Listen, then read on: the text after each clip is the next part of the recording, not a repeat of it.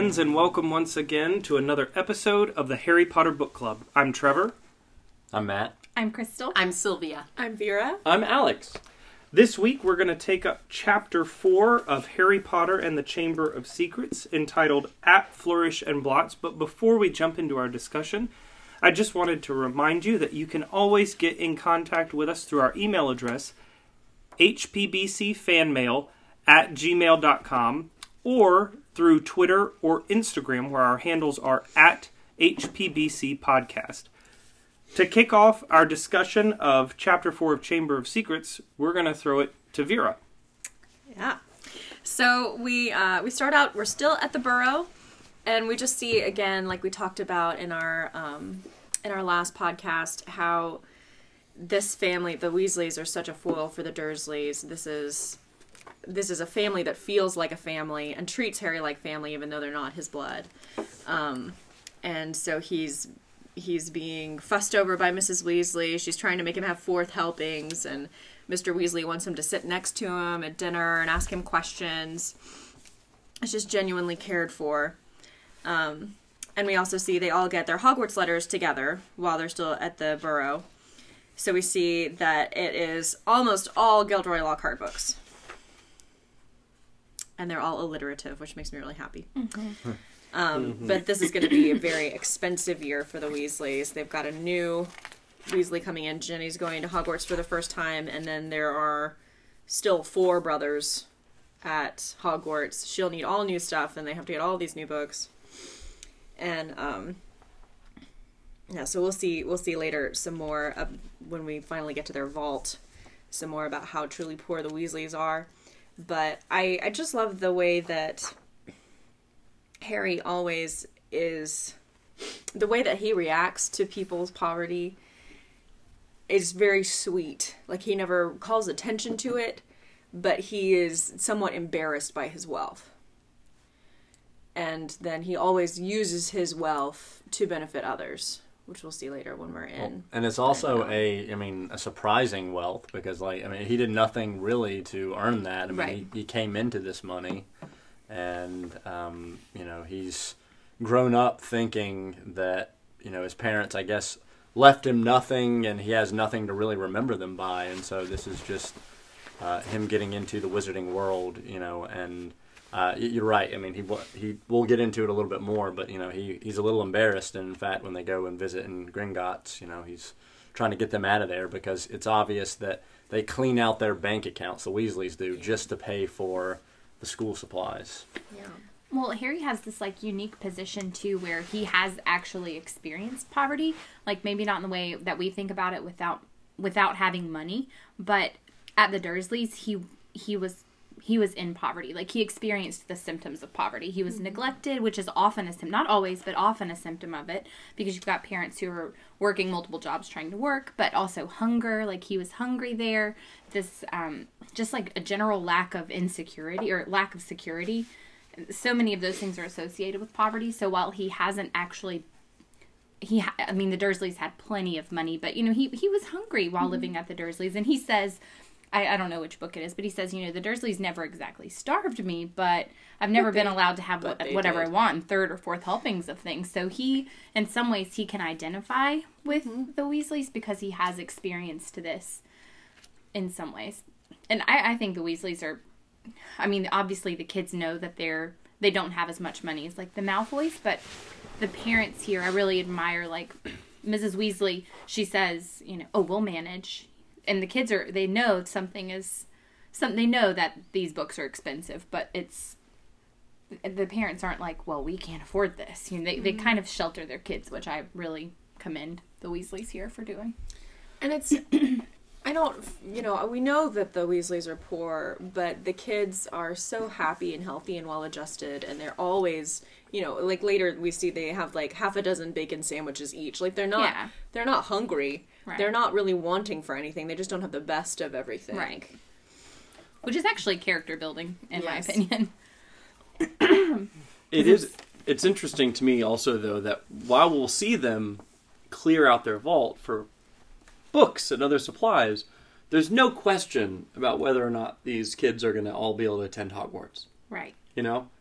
that does not seem to come up. It does not seem to be an issue whether or not, well, Ginny, we could afford it for Bill and Charlie and the other ones, but sorry, like, money's run out, and, like, you're not going to be able to finish your 7. It's like, no, like, of course she's going to go, and of course she's going to be able to, get the same high-quality education that the Malfoy kids get. Yeah. I've got a question, actually. Do they have to actually pay to go to Hogwarts? I don't know anything about tuition at Hogwarts. Yeah, they never we do really not talk about discuss it. So, but it's a boarding school. Like, you would think. So where's all that food coming from? I know. That's a lot of food every day. The only indication whatsoever is in book 6, Half-Blood Prince, whenever Dumbledore is telling Tom Riddle about going to Hogwarts, and he's like, how will I afford this, essentially? And Dumbledore's like, well, there's a fund to help with these things. And I think he's talking about supplies specifically, but I have to assume that it also relates to scholarships sort of thing. Scholarships or boarding or people that donate money so others can go, or there are secondhand things. And I even wondered, like, why are the Weasleys not tapping into that? I mean, maybe they are and we just don't see it. But if there is any family that we meet that should be tapping into that, it's the Weasleys.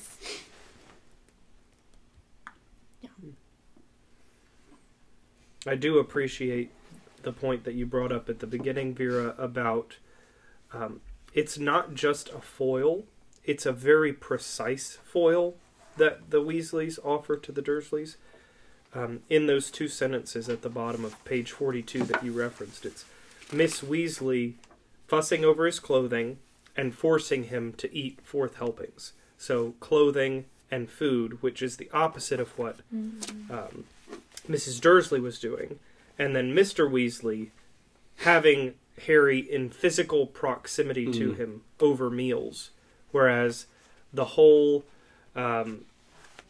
sense we get from Vernon Dursley is that he can't have Harry farther away. So there's physical provision, but also a kind of physical intimacy that each of the characters in the Weasley household are offering. And then when you get to the siblings, there's laughter and love, whereas all he has had is, well, I guess a kind of laughter, but mocking laughter from Dudley, and hatred, if not outright indifference at times, which could be even worse from a relational standpoint. And violence. Yes, violence all around. Yeah. Well, this is kind of Harry's first look at an actual functioning family. Like, the Dursleys, they're a functioning family, but Harry adds this element that makes them sort of dysfunctional because they have to constantly hide him, or even the Dursleys can't be their true selves because of Harry. And so this is his first experience. I mean, I love even the little details, like the twins are in their pajamas at the table. Like, there's just things that are so intimate and sweet about that moment that Harry has never seen. I also had a question about the book list that they had. How come there's 8 books on there and 7 of the 8 are from Lockhart? Like, do they really not need any other books? That's what I'm wondering too. Yeah, like, is that all you need? It's all defense against the dark arts. Yeah.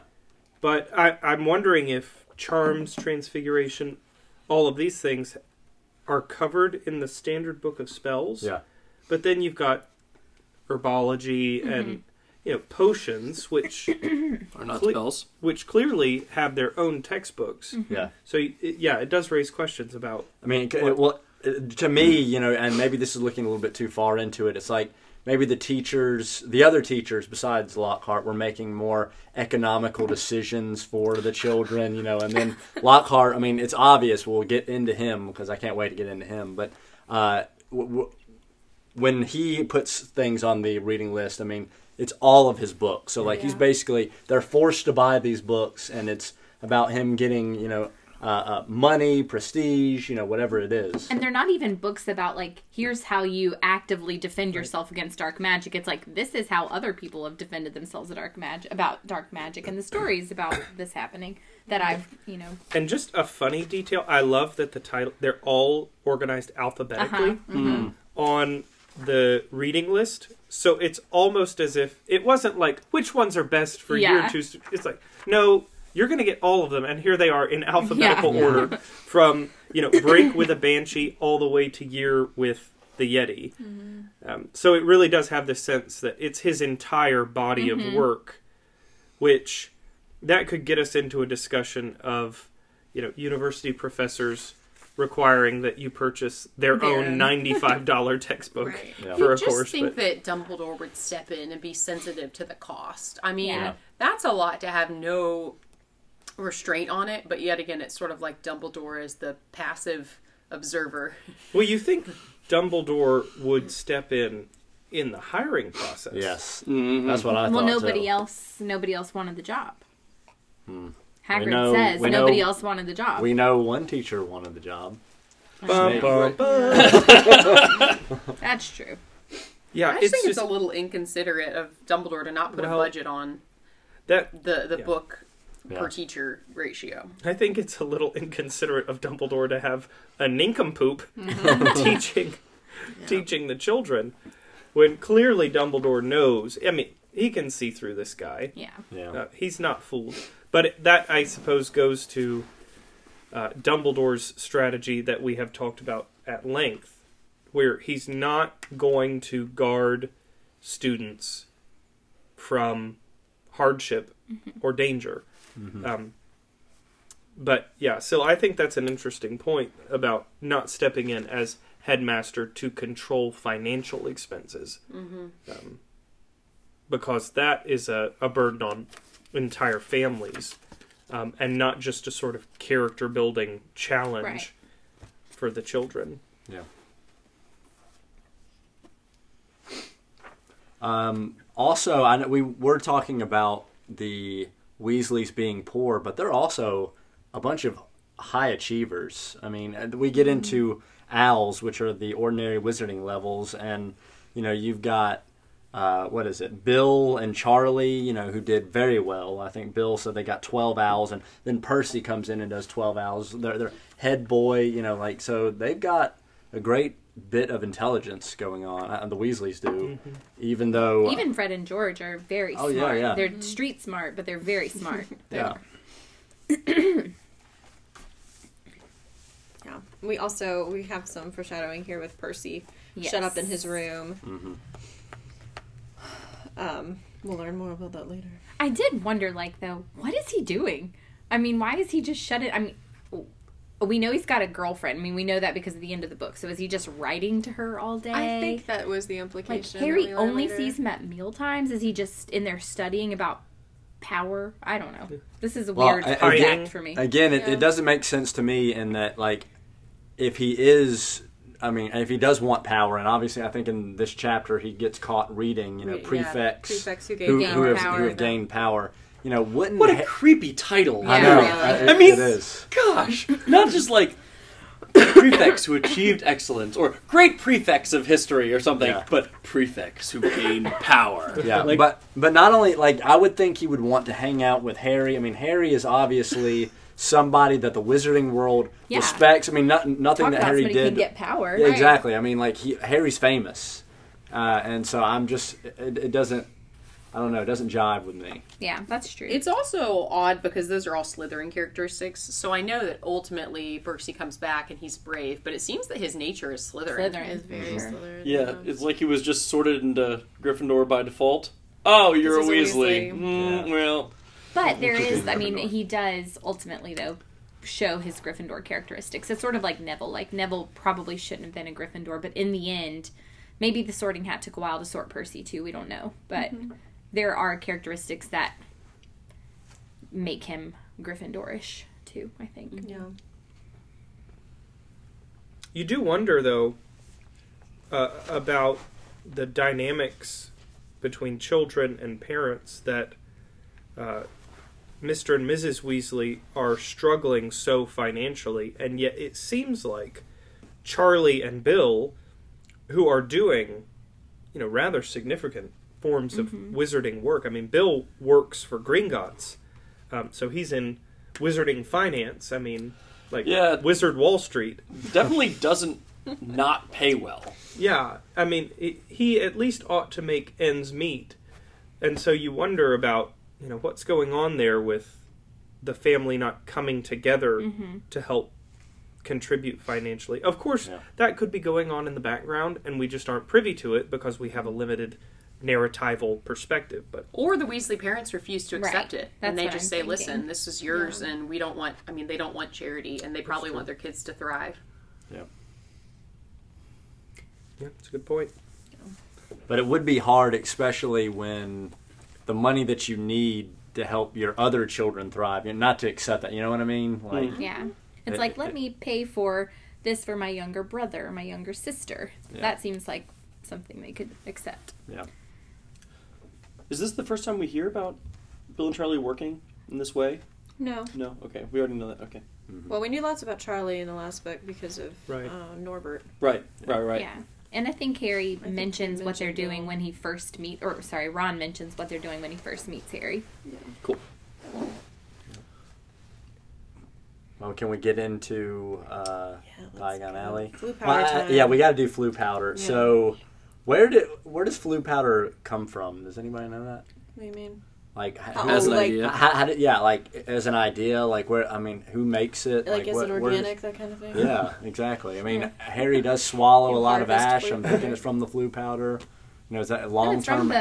it's a fireplace. Well, I know, but like he's throwing the flu powder down, and I'm thinking like all of it's erupting. Like, I was thinking that it moved I think the it's just ash, and the ash Oh, came up in okay. his face. Well, maybe that's what it is.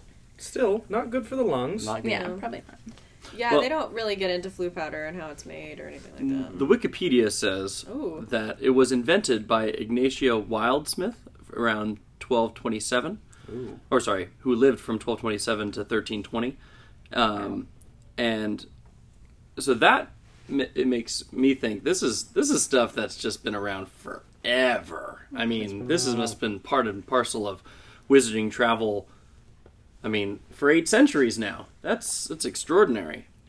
So I didn't actually know until about a year ago that there's an actual part of the fireplace called a the flue. Oh yeah. So I was sitting with my family, and she said something along the lines of like something to do with the flue in the fireplace, and I was like, wait, the flue?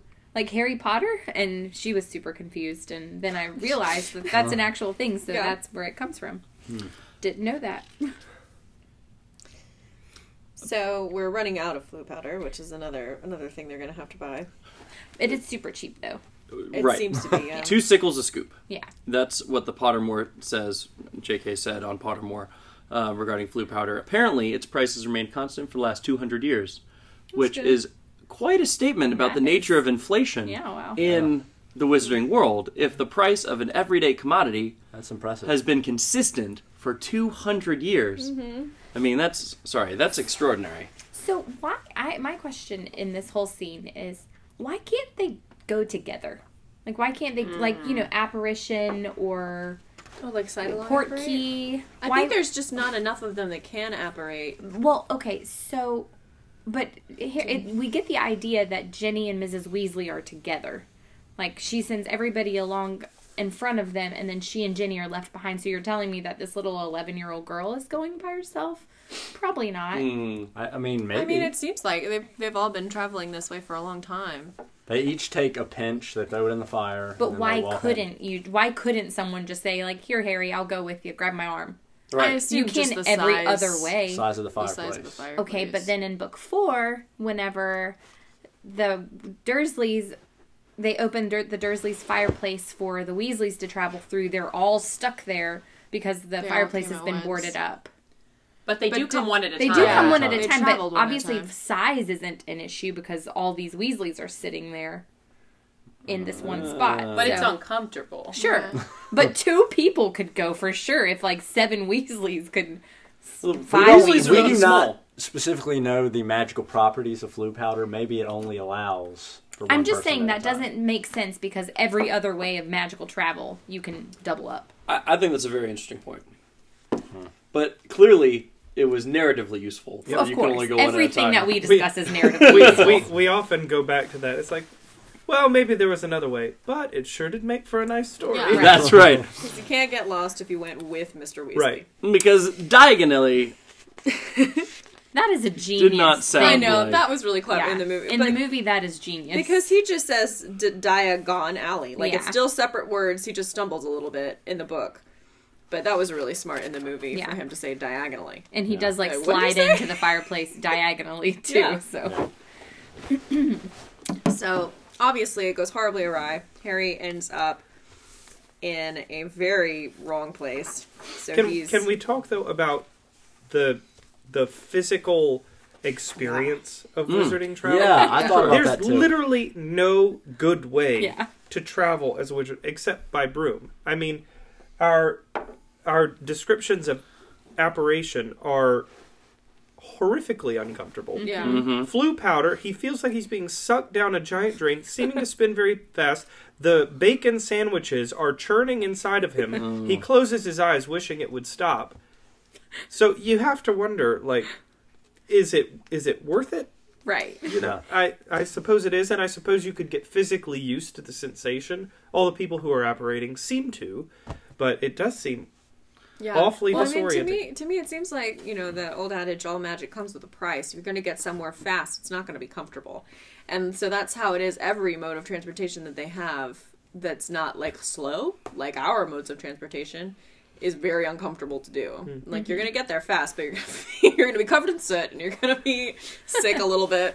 Is the night bus The night bus is crazy fast crazy. and nonsensical. Yeah, it's nonsensical, and it's kind of weird, but there are, like, people sleeping in the back. But also Yeah, but their people beds are, vomiting like, on it, too. Yeah, the beds are But, like, rolling do we... around. Yeah, I guess that maybe Yes, maybe it they're is just kind of... uncomfortable. Okay. I'm not remembering the description of portkey travel at the moment. Oh, Is it also similar? awful. very Yeah. uncomfortable. Is Very that the one with similar. the jerk behind the navel? The Yep. hook behind the Yeah, navel? That's exactly right. The hook in your belly button. That just makes me hurt. Yeah. Doesn't that sound That, awful? That's that portkey travel. description. Yeah. Well, he's even got it here. He's got to keep his eyes open too because he's supposed to 'Cause be he has looking to for see- Fred yeah. and George. Right. So Where it's you're like going. imagine spinning super fast and also keep your eyes open. You And- can't even close your eyes. And he knocked his elbow again. I mean, I'm guessing Uh-oh. the inside of which through personal experience, we're not going to go there, but can have long-lasting consequences.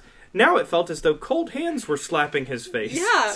What is that supposed to be? I think I don't it's- get the cold I hands think part. it's air from the passing other fireplaces. Well, Cold air coming in, but it's that's slapping also him in the something face. I wanted to get into because it says when he squints his eyes open and there's a blurred stream of fireplaces and he snatched glimpses of the rooms beyond. So, like, is he actually able to see into these rooms? Yes. And what about privacy? I here, know. you I It's wrote like- that down. Yeah, I mean that's a little What's crazy. to stop you from just like entering someone else's home or another shop? I know. Right. Nothing. it's why Doesn't Mundungus seem like Fletcher has such a lucrative business. Yeah. He's like, there's so many ways to rob people. Just show up in your I fireplace. can just show up in your fireplace. Yeah, it does seem like there would be some sort of security for that for a flu network, but Right. it also does not seem like there is any. Right.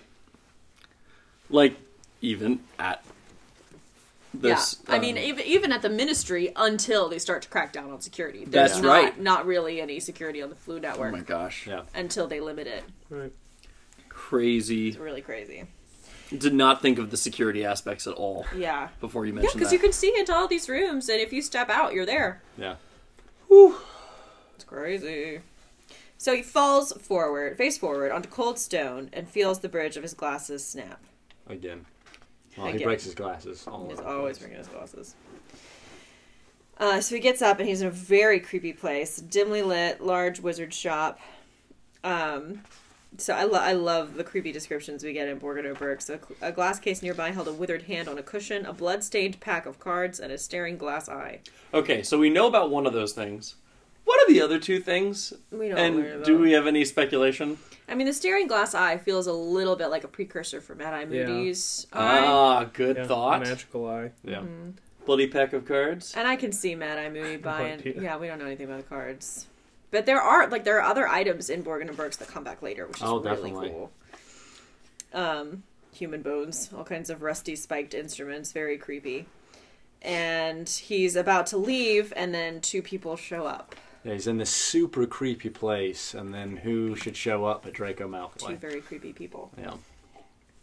And this, correct me if I'm wrong, this is the first time we actually do meet Lucius Malfoy. Right? Yes, Lucius. This is his grand entrance. Yes. And Harry looks quickly around and spots a large black cabinet to his left, and he hides in there. Fortunately, He did not vanish. Yeah, it's broken, right? It's broken, so he didn't show up in the room of requirement.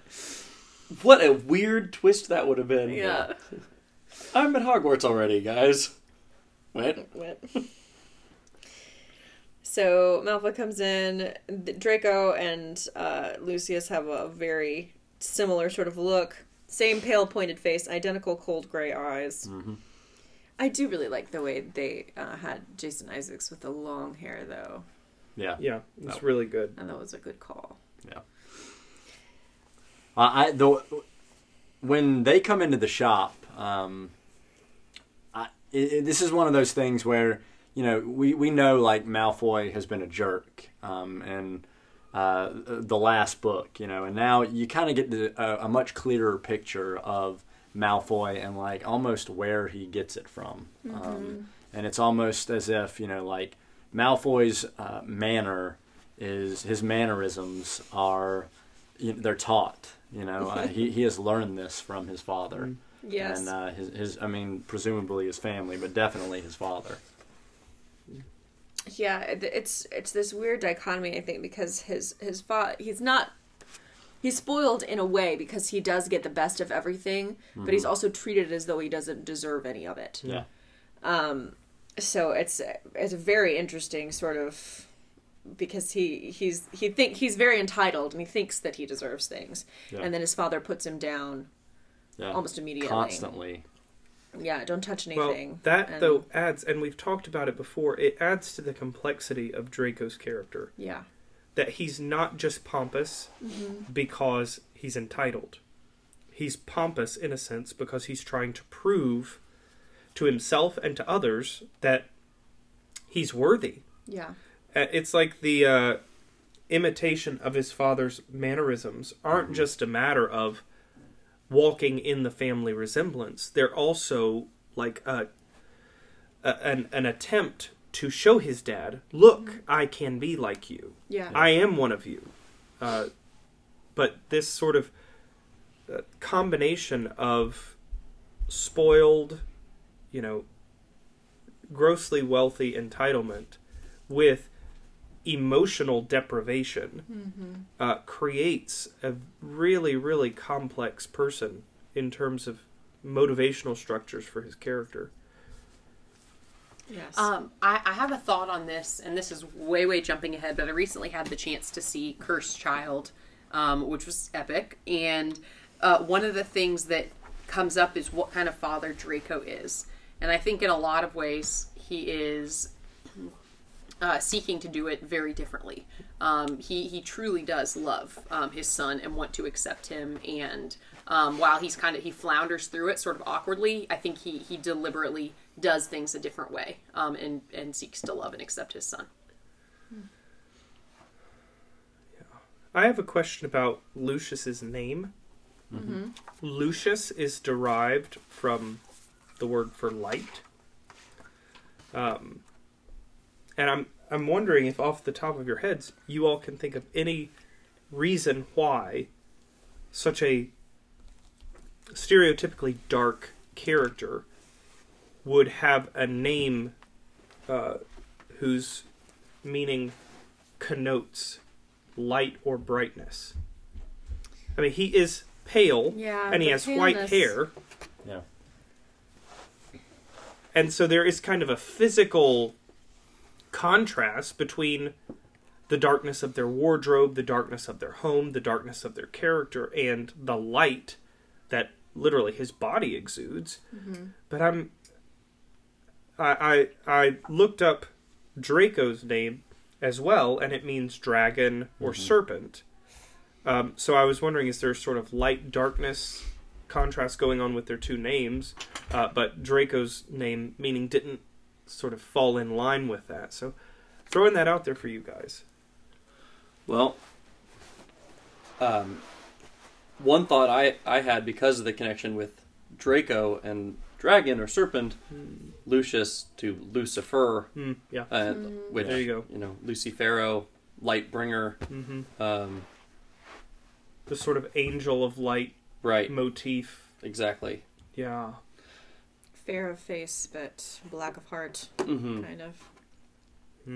Yeah, no, I like think that. I mean, and that web of associations, I think, makes really good sense. Yeah, and I think that's one thing I think they do a good job. I know you noted it earlier, but I think that's one thing they really bring out well in the movies too. I mean, like these that hair is gorgeous, but like it's contains many secrets. The hair? The person. One thing I also really like this characterization, I didn't notice it before, I don't know if it's just this scene that she decided to do this. Draco speaks with so much italics in this scene. And I could just hear, Tom Felton going, stupid Potter, so famous, boomstick, so smart, and like, it's just the way that, like, snotty, whiny kids talk. I'm like, Yeah. I love the way she did that. Well, it also, I mean, you can see he's a little obsessed, with Harry Potter and maybe beating him. And I'm thinking, probably at home, his father, who has great ties to Voldemort. Harry Potter is somebody who's probably consistently thrown down, yet at the same time, like, he feels like Harry Potter is better than him in all these other ways. And so, he completely trashes Harry, to his father. And I think his father even probably looks down on that, like, you're above even this, you shouldn't even be thinking about such a person as Harry Potter. Well, he says that, you have told me this at least a dozen times already, with a quelling look at his son. Yeah. Almost like, not only are you annoying me by being repetitive, but you're clearly obsessed with this other figure. Yeah. Then he reminds him that it is not prudent to appear less than fond of Harry Potter in the cultural climate that they're operating in. Yeah. It's just interesting, and the reason that Malfoy's come to Borgin and Burke's is to sell some less than savory items that he has in his manor in case the Ministry. He talks about like poison. And, poisons is primarily what he lists. Interesting because he mentions like that it would be bad because of he mentions it, I guess, right after the Muggle Protection Act. Right. So it's like, what poisons are specifically geared toward Muggles? Yeah. Yeah, I don't know. I think that's exactly the implication, that he has certain poisons that are specifically like, you don't get hurt if you're a magical being, but you would get hurt if you're a Muggle, which is like, that is some creepy stuff. Yeah, like almost leftovers from Voldemort's first rise. Yeah. Which we know he has some leftovers from anyway, because he has the diary. Right. Well, also I can just see when he says, "I'm not buying today, I'm selling." It's basically telling Borgin that no, you're going to buy what I give you. It's his mannerisms are just dripping with, I guess, just elite. Oh yeah, like there's no question that you're going to take. You're taking my stuff. Yeah, but also Borgin buys very unsavory items anyway, so. Yeah. But then he has no discretion as a shop owner, you know, that you just have to take, because I'm Malfoy and you're going to take everything. Now, Borgin and Burke's, the way I always was in my own head, it always felt very much like a pawn shop.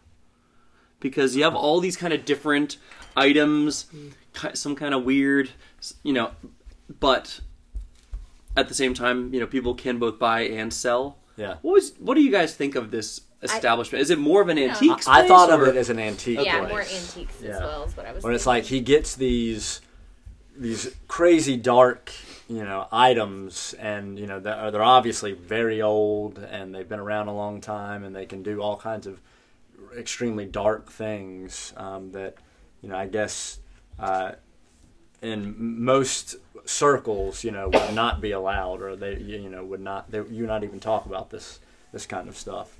Well, and we know from Book 6 that Tom Riddle is employed as someone who's not merely a sort of pawnbroker. Right. He's almost like a very dark but classy separator. he separates people from their valuables. Ah. He goes into the home of this wealthy witch, trying to, see what she has. So he's doing sort of house call solicitations to, get these antique pieces with dark properties. Mm-hmm. Yeah, that's a very good point. You would never expect a pawnbroker's associate or assistant to go into somebody's home. You always bring things to the broker. I only thought of that because I also thought of the pawnbroking idea because I wondered whether or not Lucius expects to be able to buy these items back or not. He clearly wants to get rid of them for now. But do we expect that Lucius really wants to leave control of them forever? I don't think so. Yeah, I don't know. I get the feeling from this whole sort of interaction with Borgin and with the way he talks to Malfoy about trying to be civil to Harry Potter, that the Malfoys are kind of underground. They're sort of having to keep under wraps their feelings and their leanings because of the current climate. And it does feel temporary. There's a lot of stuff in that manor, and it's not like he's changing his way of life. He's not getting rid of all of it.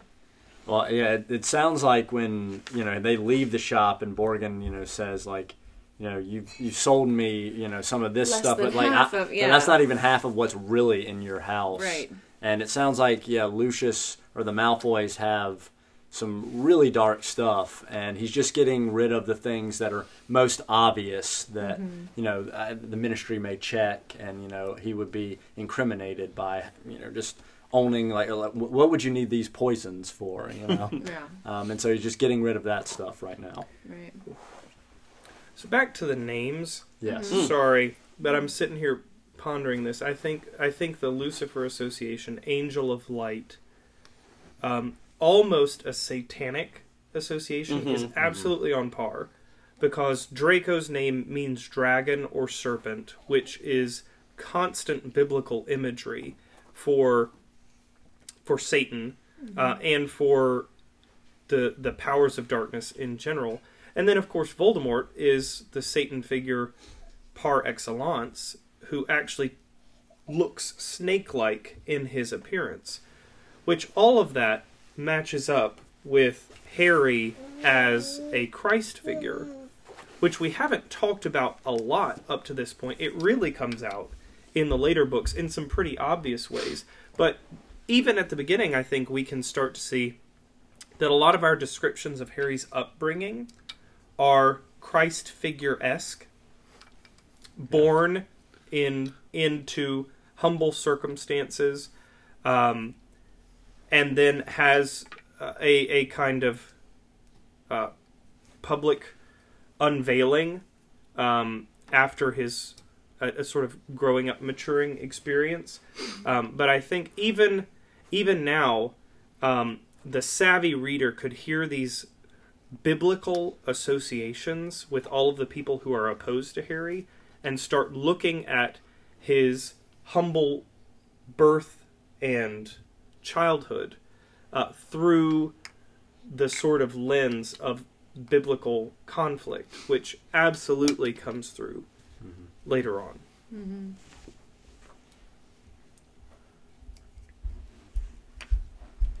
Well, before we leave the shop, one other comment on names, which I thought was interesting, given the role that Borgin and Burks is playing for the Malfoys. Looking up the names Burke and Borgin, they both essentially mean the same thing. One from sort of an Anglo-Norman, later Irish association of Burke, and Borgin from Germany. They both essentially mean fortified town or fortified place. Protected. Somebody who is... So Borgin and Burks is like double fortified. Perfect place to hide things. Yeah. Or to keep them safe.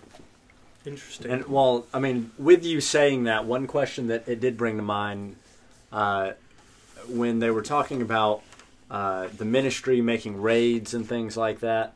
Why wouldn't they go into Nocturne Alley and just start raiding the alley, and especially Borgin and Burke's? I'm sure they could find... I mean, half of the stuff that's probably on display right there are incredibly dangerous items that you would not want out there in the wrong person's hands. And so, like, why are they not making raids? I think that goes to that sort of fortified place image. Mm-hmm. It's the one place in the wizarding world where these items are safe. There's like this understanding that Borgin and Burke's is a shop that's going to be permitted to operate. I don't know that in the entire canon we get any indication that Borgin and Burke's is in danger of being shut down. Yeah, shut down or raided by the Ministry of Magic. Well, especially not by Book 5, when the Ministry really starts taking a turn. Yeah. Yeah, that is interesting. I mean, so there's nothing really illegal about these items per se existing, per se, or being sold even. It's just the personal ownership of certain wizards with these items. Yeah. So if we know that you have ties to the Dark Lord, and then we find this in your home, that could be very bad for you. But Borgin and Burke, like, it's not going to be shut down. All of Nocturne Alley seems super dodgy. We see this woman selling, like, fingernails, and, like, we're fine with that. But there's nobody... Really upset, though, when her tray of fingernails gets turned over. Right. She's shrieking. Like, no regulations. No regulations on any of this, right? Why do you have fingernails on a tray? What is going on here? It's a delicacy. Some kind of potion or something, Maybe. too. Well, one other thing that I want to mention before we leave the shop is the opal necklace that we see. Oh. Yep. This, I believe, is the necklace that we see come back in Book 6 when Malfoy is trying to kill Dumbledore.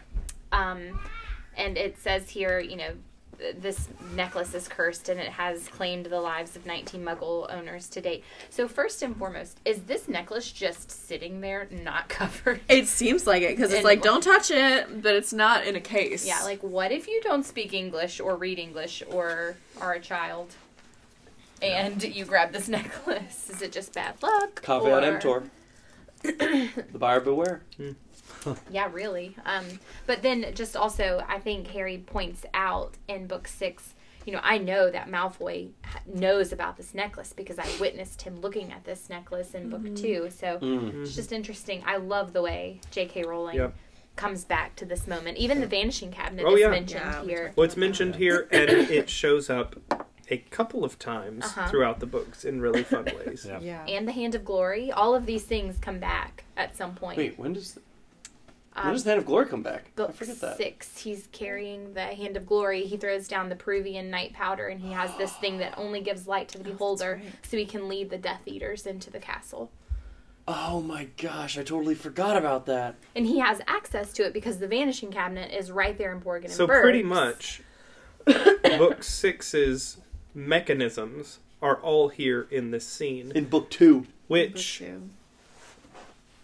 lines up with a theory that I have heard that the books are organized as a chiasm. Oh my gosh. Which is where Book 1 and Book 7 align, Book 2 and 6, 3 and 5, and then Book 4 is sort of the apex. Yeah. But then there's sort of parallels conceptually and narratively all throughout, sort of moving outward from the apex of Book 4. Yeah. I've never looked into that theory a lot.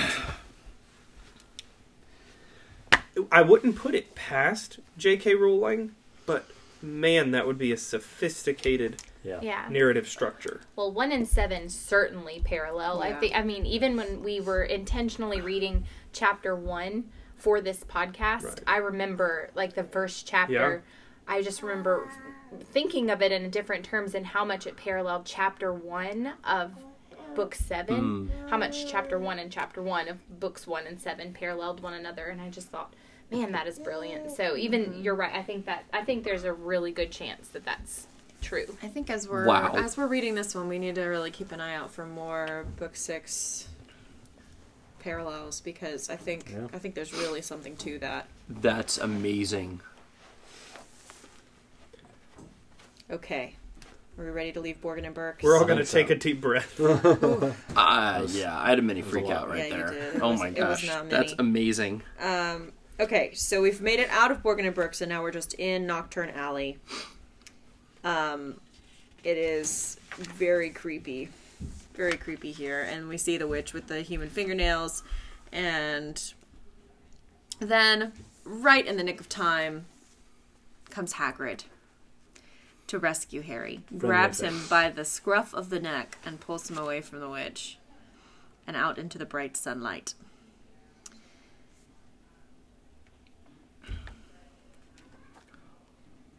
And what was Hagrid doing there? He was looking for flesh-eaten slug repellent, he says. Which is weird that it wouldn't be something you could get in Diagon Alley. Right. But it seems like an insecticide like that would be something available at any other similar kind of it seems like that. But maybe lawn care it's such store. a weird specialty item that he's been hunting for it and couldn't find it, so he thought he'd check Diagon or thought he'd check Nocturne Alley too. Flesh-eating slug attractant. Maybe you'd find in Sure. Nocturne Alley. Right, That sounds right, like right, yeah. right. I want to get grow your own at home Yeah. flesh-eating slug kit.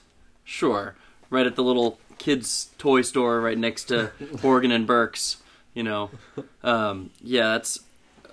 So, do we think he was not telling the truth?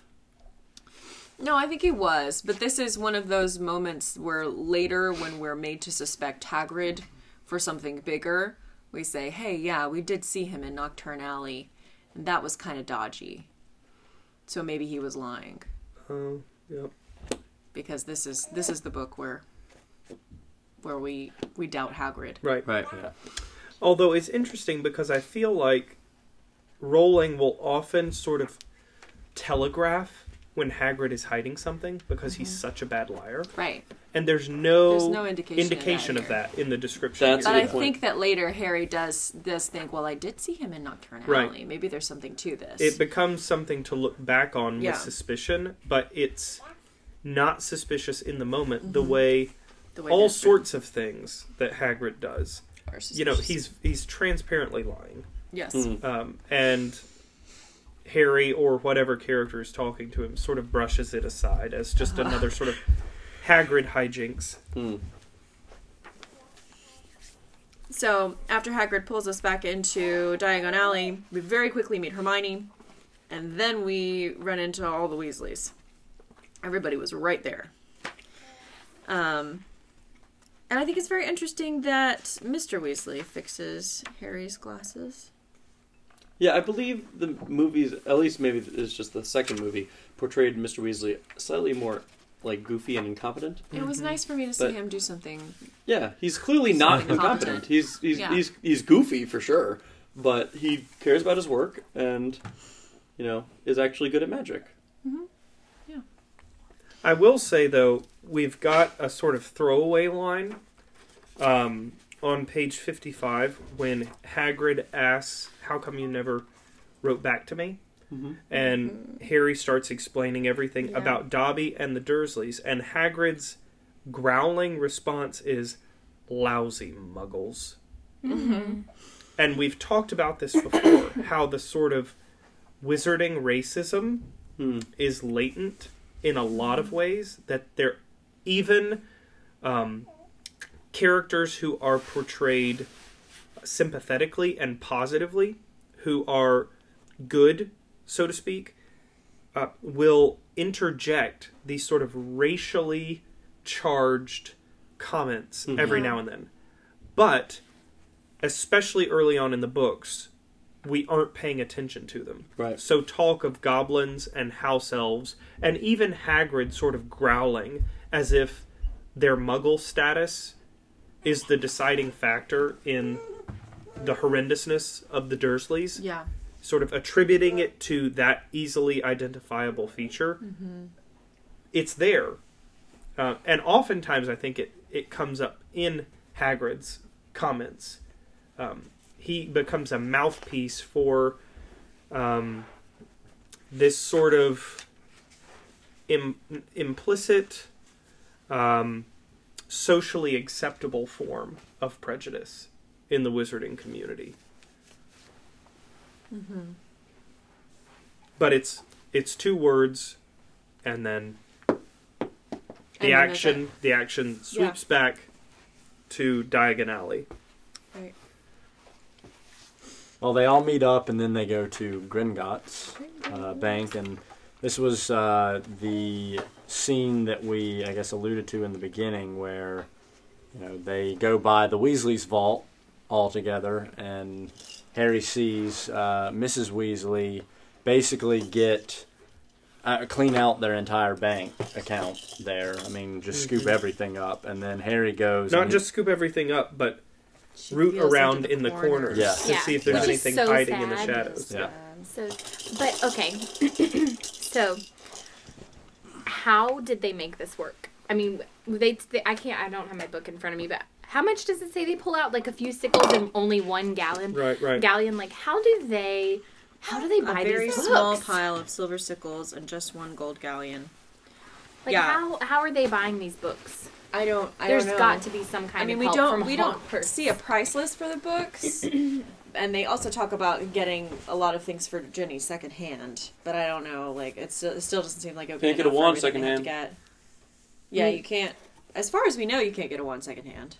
Yeah. And if the prices at the Wizarding World of Harry Potter are any indication, wands are not coming cheap. Well, I think if you want a wand, 10 galleons for his wand in book 1, doesn't he? I don't remember, but if you want a wand at Wizarding World that is more than purely decorative, and that actually does some interactive magic, it's like 50% markup. Yeah. So. And you better not leave it in a bathroom. Oh, tragic. Crystal did that, tragic guys. There's a lot of personal narratives coming into this. However, again, I will say, I do not generally go to the bathroom with a wand, so excuse me for leaving it on the toilet stall. That's fair. Before we get too far with Gringotts, I had forgotten that Hermione's parents came to Diagon Alley with her, and I actually really, really loved that. And I'm sure they're super, like, awkward, standing nervously at the counter. But how because cool. they're encountering goblins for the first time. It's so cool. It's nervous enough going to a bank. Like they're really trying, and they're like embracing her, and as they should. She's like the best witch of her age, right? They should be trying to embrace this world, but it seems like it'd be really, really hard that way.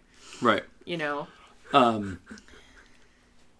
But if they are going to the counter to exchange money. Yeah, they're changing Muggle that means money. That there is actually an exchange possible between Muggle money an exchange rate. And that means there's an exchange rate. That means well, first of all, it means that Harry, when he says, "Oh, all I have is, Harry Potter money and not Wizarding World money and not actually I guess all Harry Potter's money is Harry Potter money. But I don't have any, Muggle World money." Well, if you can exchange, then yeah, you do. Hey, that's a good point. Could live very comfortably in the Muggle world. You could live possibly extraordinarily comfortably, especially if Muggle money has been a fiat currency that's been experiencing inflation for a long time. Wouldn't it be like incredibly lucrative if they just invested in wizarding money? Like economically, like we just established that wizarding money hasn't experienced inflation in 200 years, right? At least with the price of flu powder, right? Which I guess is as good an economic indicator as the price of a gallon of milk, which economists use. So, I mean, if they rather than buying bonds or something, don't invest in the stock market. Just put your money in galleons and wait, 50 years. Pull out that investment as your retirement fund, and who knows how much that's going to be worth. My difficulty with this is how are they able to exchange as a secret society? There's got to be somebody working undercover in the regular banks or something, the treasury or something. Oh my gosh. Like there is at the post office. Mm-hmm. We hear that there's someone working undercover in the post office. So there's got to be like an undercover, Forex trader who's sitting there, exchanging pounds and, galleons and dollars and euros and... he's got that secret, he's got all this weird magical financial math in his head. That'd be such an interesting job.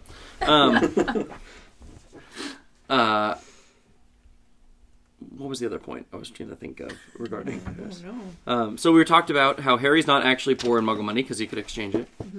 And no, all right, lost it. All right, cool. moving on. We're gonna move on. Well, strawberry and peanut butter ice creams. Yeah. Yum. Okay, so that sounds really weird Just to sounds me. disgusting. But then I thought, well, I love strawberry jelly and peanut butter sandwiches. So, Right. I mean, why did I say that so weird? Peanut butter and jelly sandwiches. That sounded so strange. I mean, I love that together. So I could see this being good. I'm trying to remember if that was an ice cream flavor at the ice cream parlor in Diagon Alley. Florian Fortescue's. Yeah, at Wizarding World. Oh. Surely it was. Yeah, I'm almost positive it would have been, but Yeah. I'm sure they had I Knickerbocker did not glories. buy it. They must have had Knickerbocker glories. Okay, so then we get to Flourish and Blots. An amazing surprise. It's crowded, and there's a special guest there. A special guest, Gilderoy Lockhart, signing copies of his autobiography, Magical Me. And while we're there, well, he sees Harry first. I guess that's the first thing that happens. He sees Harry and pulls him up to the front for some more publicity for the Daily Prophet. This is like Harry's, I think, correct me if I'm wrong, but I think this is Harry's, like, debut into having to deal with his public image. And this whole book is basically like Harry having to defend his reputation in some way or being accused of certain things. And it just made me think of like celebrities, you know, they have to guard themselves against even like his foray excuse me. Even when he's in Nocturne Alley, Hagrid says something like, you don't want people to see you down there. Well, Harry specifically doesn't want people to see him down there because he's getting ready to be accused of all kinds of dark activity in this book. So this is like his first experience with like, because I'm a public figure, whether I like it or not, I have to be careful what people think or see or, you know, have this reputation to uphold.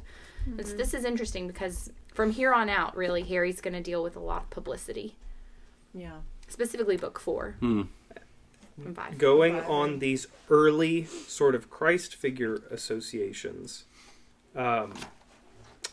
Harry being accused of being in league with darkness is, once again, a sort of biblical parallel to Jesus's public ministry, where he is accused by the elites of working by the power of Satan, being in league with the devil.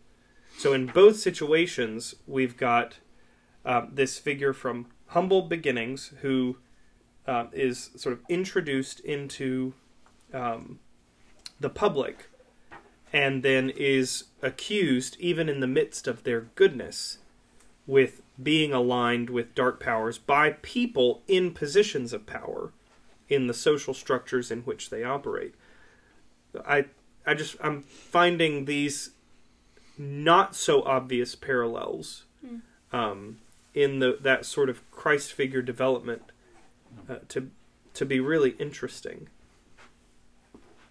Can I just say how much I love how Lockhart is, I guess, this famous figure in the Wizarding world, and they've got just all the witches just swooning over him. I mean, it's just, I don't know, it reminds me just, you know, of like, fangirls or like just going crazy, like little, I don't know, the teenage witches at, you know, like concerts, you know, I don't know. Like, it reminded me of me at the Harry Potter movie premieres all those years ago, like dressed up and excited and But these aren't like young witches, right? That's true. They're Oh, like yeah. Seems like primarily most Mrs. of these Weasley's are age. But even middle age. Even Hermione, though, kind of is like, But she's more mature. She is, but I mean, it's still like, he definitely has an effect on the female population, for sure. I guess he has an effect on the male population, because all the male population is like, oh great, it's Lockhart. Yeah.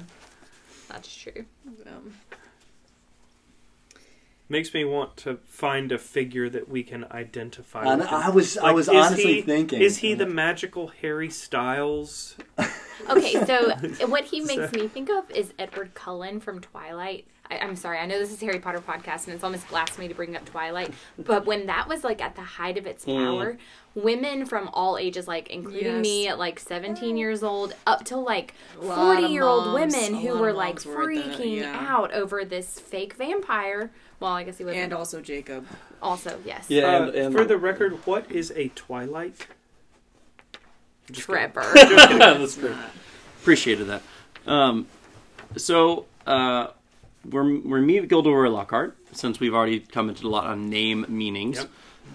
Yeah, let's talk about that again. I think his is very interesting. Yeah, it's one of the interesting things about it is that Gilderoy is one of those names that has a very prominent false etymology. Mm-hmm. A lot of people read Gilderoy as like Gilderoy, that is to say, sort of gilded of the king. Sort of interpreting it in a French manner. It's actually Gaelic, and Gilderoy means like son of the redhead, not gilded of the king. And redheaded already has kind of a lot of associations with not being actually so socially prominent, or like redheaded stepchild or whatever, right? So it's two very strong contrasts where there's this appearance of gilding, of royalty, whatever, but in reality it's kind of really not. And this is coming from a redhead, readers, if you didn't. Listeners, if you did not know that, Alex is a redhead, so there's no disparaging here of genders. Right. It's just pointing out that for this character, which I know in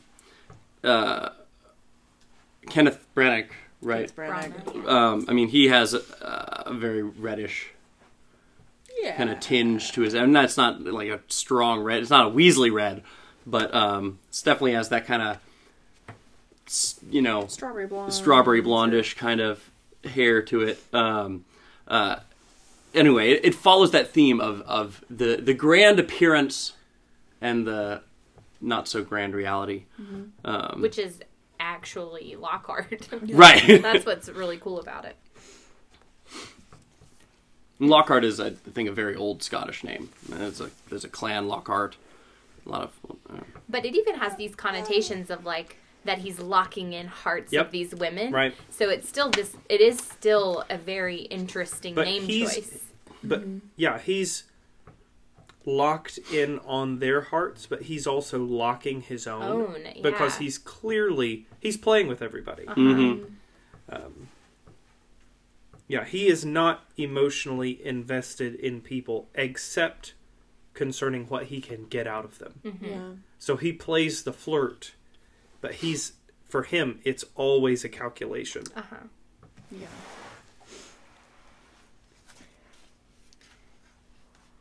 I did love, though, that Harry very discreetly gives Ginny the stack of all of Lockhart's books that he was gifted, especially coming out of the scene at Gringotts where Harry's vault is full in comparison to the Weasleys.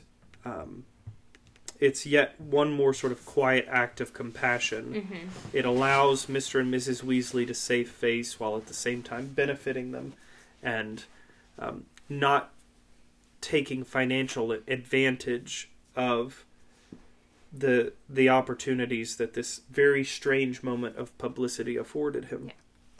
It's also very symbolic, I think, of Harry saying, like, denying this image that Gilderoy himself, he tries to build up his own image, and he is so concerned with himself, and it's Harry saying, I don't want any part in that. I don't want to accept this gift that you've given me again, because I need to be wary of this public image that I'm putting out there for the first time. It is almost as if Gilderoy Lockhart is very early on in Harry's education offering him glory before the time when Harry is to, quote, enter into his glory, like to actually do the work that he was given to do. I'm really pushing the Christ association. Wow, this is it's pushing, but it's working, man. I think this is. I mean, it's almost like a wilderness temptation, where Harry, throughout this book, is given opportunities to step into the limelight and the fanfare without doing the hard work of virtue and heroism that his calling requires. And every step of the way, he denies it. He pushes back against it, and he opts to walk the harder road. Even though walking that harder road is a road that will be full of pain and shame and accusation and slander, not just in this book, but in more to follow.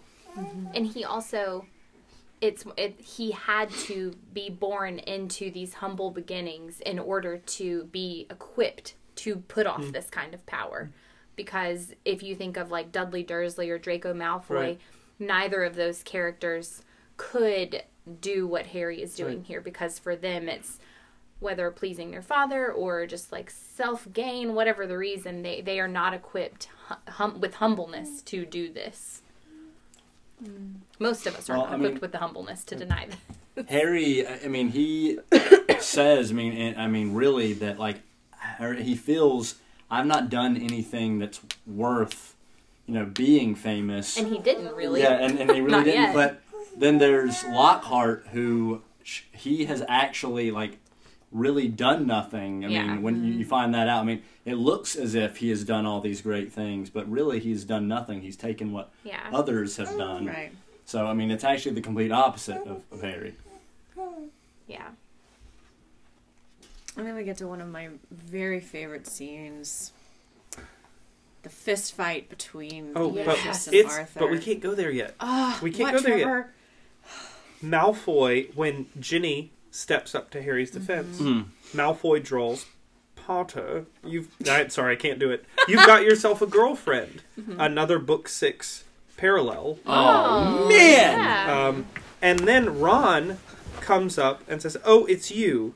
Looking at Malfoy, bet you're surprised to see Harry here, eh?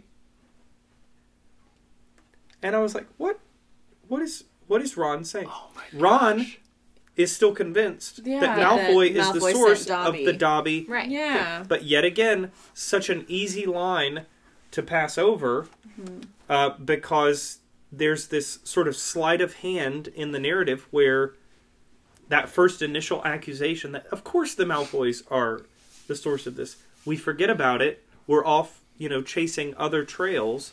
But Ron, yet again, is sort of pointing the way that these are the people that are the source of all of the trouble that Harry's experienced so far.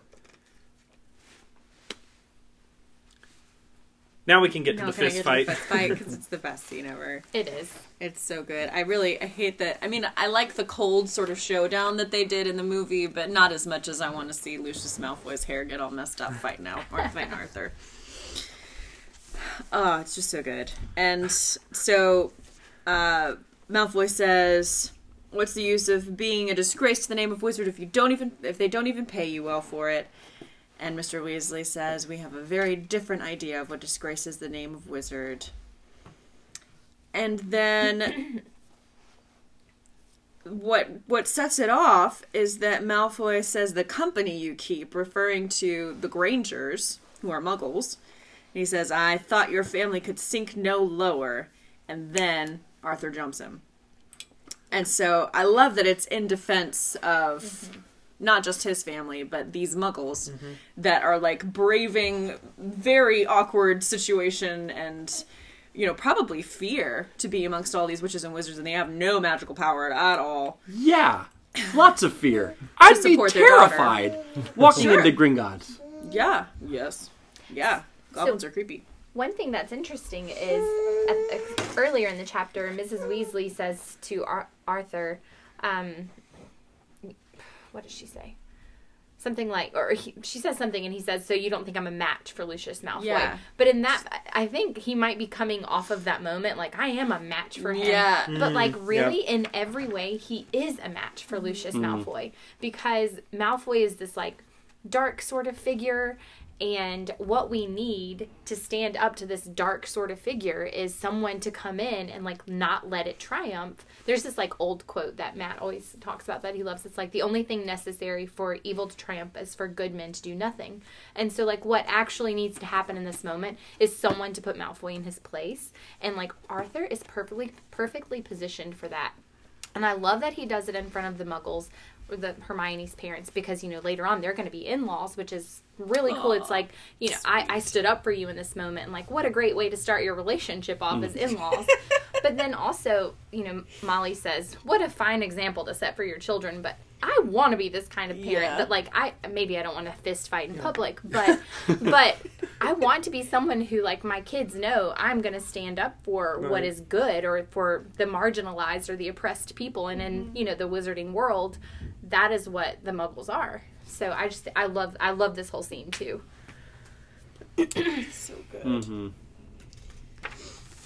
Yeah, in this, it's once again a scene where we have to almost separate the narrative action, which, when you say, I want to be the kind of parent who fist fights in public, in, places of commerce and business. Like, that's not what you want to say. But there is, underneath that big narrative exterior, that this is children's literature, all of the action is larger than life. Mm-hmm. There is a kind of character, a courage, a virtue, a standing up to what's wrong, being willing to lose something and sacrifice oneself in order to defend others. And that is very much something to be imitated and longed after. And yeah, I think even in the less than savory packaging that it's given to us in the narrative, Arthur comes out not looking like a hot-tempered man with no self-control. Mm-hmm. He's presented as somebody who is doing the right thing. Right. And it's beautiful that, like, coming off of this, too, or after the fight, I think Malfoy, like, shoves the book back at Ginny and says, this is the best your father can give you, but, like, it is the best her father can give her, like, showing her how to stand up to this kind of, prejudice. It's, your father may not be able to provide these books for you, which is what Malfoy's definition, Lucius and Draco's definition of being a good parent or being a good person. It's like either what you were born with and didn't do anything to deserve, or your money. Mm-hmm. Like, neither of those things are actually the best thing your parent can give you. It's this, like, instilling in you these good values and virtues. Right. What gets me, though, is that we don't have, at least from my initial reading, a moment in this account where Malfoy could have slipped the diary into the cauldron. Well, there's no hint of it here that we get in the movie. Like, Harry kind of sees it, and he's like, that was more than one book. And so I'm sort of waiting for, the one line or maybe a phrase that really quickly draws our attention to something weird going on, but then distracts us, which is what she often does. Right, but no, our attention was not drawn to it at all. No. It just says he was still holding Ginny's old Transfiguration book. He thrust it at her, his eyes glittering with malice. I guess that would be the only thing, is that his eyes are glittering with malice when he gives her a book. Okay, so is the Transfiguration book... I get the idea. I get the idea that the diary is more like one of those little date books that's very small. Yeah. And that I just picture it now as larger because of the movie. And we are told at the end that it was slipped into the Transfiguration book. Yes. Okay, so we don't see that action. We just see that his eyes are glittering with malice as he, knowing what he's doing, returns this book to her and sets off this chain of events. Right. One other thing I wanted to point out is that, kind of like when we were reading The Mirror of Erised and we talked about how Draco taunts Ron because he doesn't have money. Like, he always goes right for the thing that he himself, like, he senses this lack of something in himself, and Draco taunts that particular thing, whatever it is that already is bothering Ron.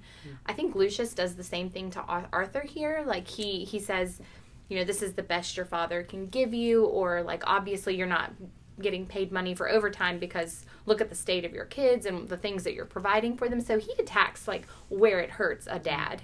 And I think that that's really interesting, that it seems like Draco has picked up that same sort of thing. It's like, if you really want to hurt someone, you just rub salt in the wounds that are already there, because Arthur obviously knows, like, these Lockhart books were expensive, and he's probably already feeling a little insecure about what he can or can't provide for his children. And then here comes Lucius just reminding him, like, oh, to be a good father, you need to provide these things. I also have to tack on to that Lucius is actually attacking Arthur because he's actually being hurt, whether he admits it or not, by Arthur. You know, he's saying that, like, Arthur's actually pushing this bill or this law, and like they're raiding places, and it's like, I'm coming under fire here. I'm in a little bit of danger here, and so he's actually attacking Arthur. Perhaps like this is maybe a little bit of revenge that he chooses Arthur's family, you know, to give the book to, or we're not sure exactly why, but well, we do know why, because if it's Jenny who's found releasing the serpent or the basilisk on Muggles, then it kind of hurts Arthur's. Yeah. I always want to say Arthur's Muggle Protection Act. So it is strategic, I think, why he picks Jenny. Okay. Or at least we're made to think that in the end. Mm-hmm. Yeah. Well, if there's nothing else. One last thing. Oh, there is something else. So Hagrid, when he is trying to encourage Arthur, he says, let me find it. Oh yeah, he says, rotten to the core, the whole family, everyone knows that. No Malfoy's worth listening to. Bad blood. That's what it is. I just thought that was really interesting phrasing, because they're pure bloods, and he's like, actually what's wrong with them is they've got bad blood running through them. And just because, like, pure blood and status and all of those things is really a huge theme in this book, I just thought that was really good phrasing on Rowling's part. Well, they have to make their way back via Floo powder, which Harry says was definitely not his favorite way to travel, and that takes us out of Chapter 4 and into our next episode, which will be Chapter 5, The Whomping Willow. We hope you will join us as we continue reading through Harry Potter and the Chamber of Secrets. Remember, in the meantime, you can reach out to us at hpbcfanmail@gmail.com or on Instagram or Twitter via our handle @HPBC Podcast. But until then, friend, mischief managed.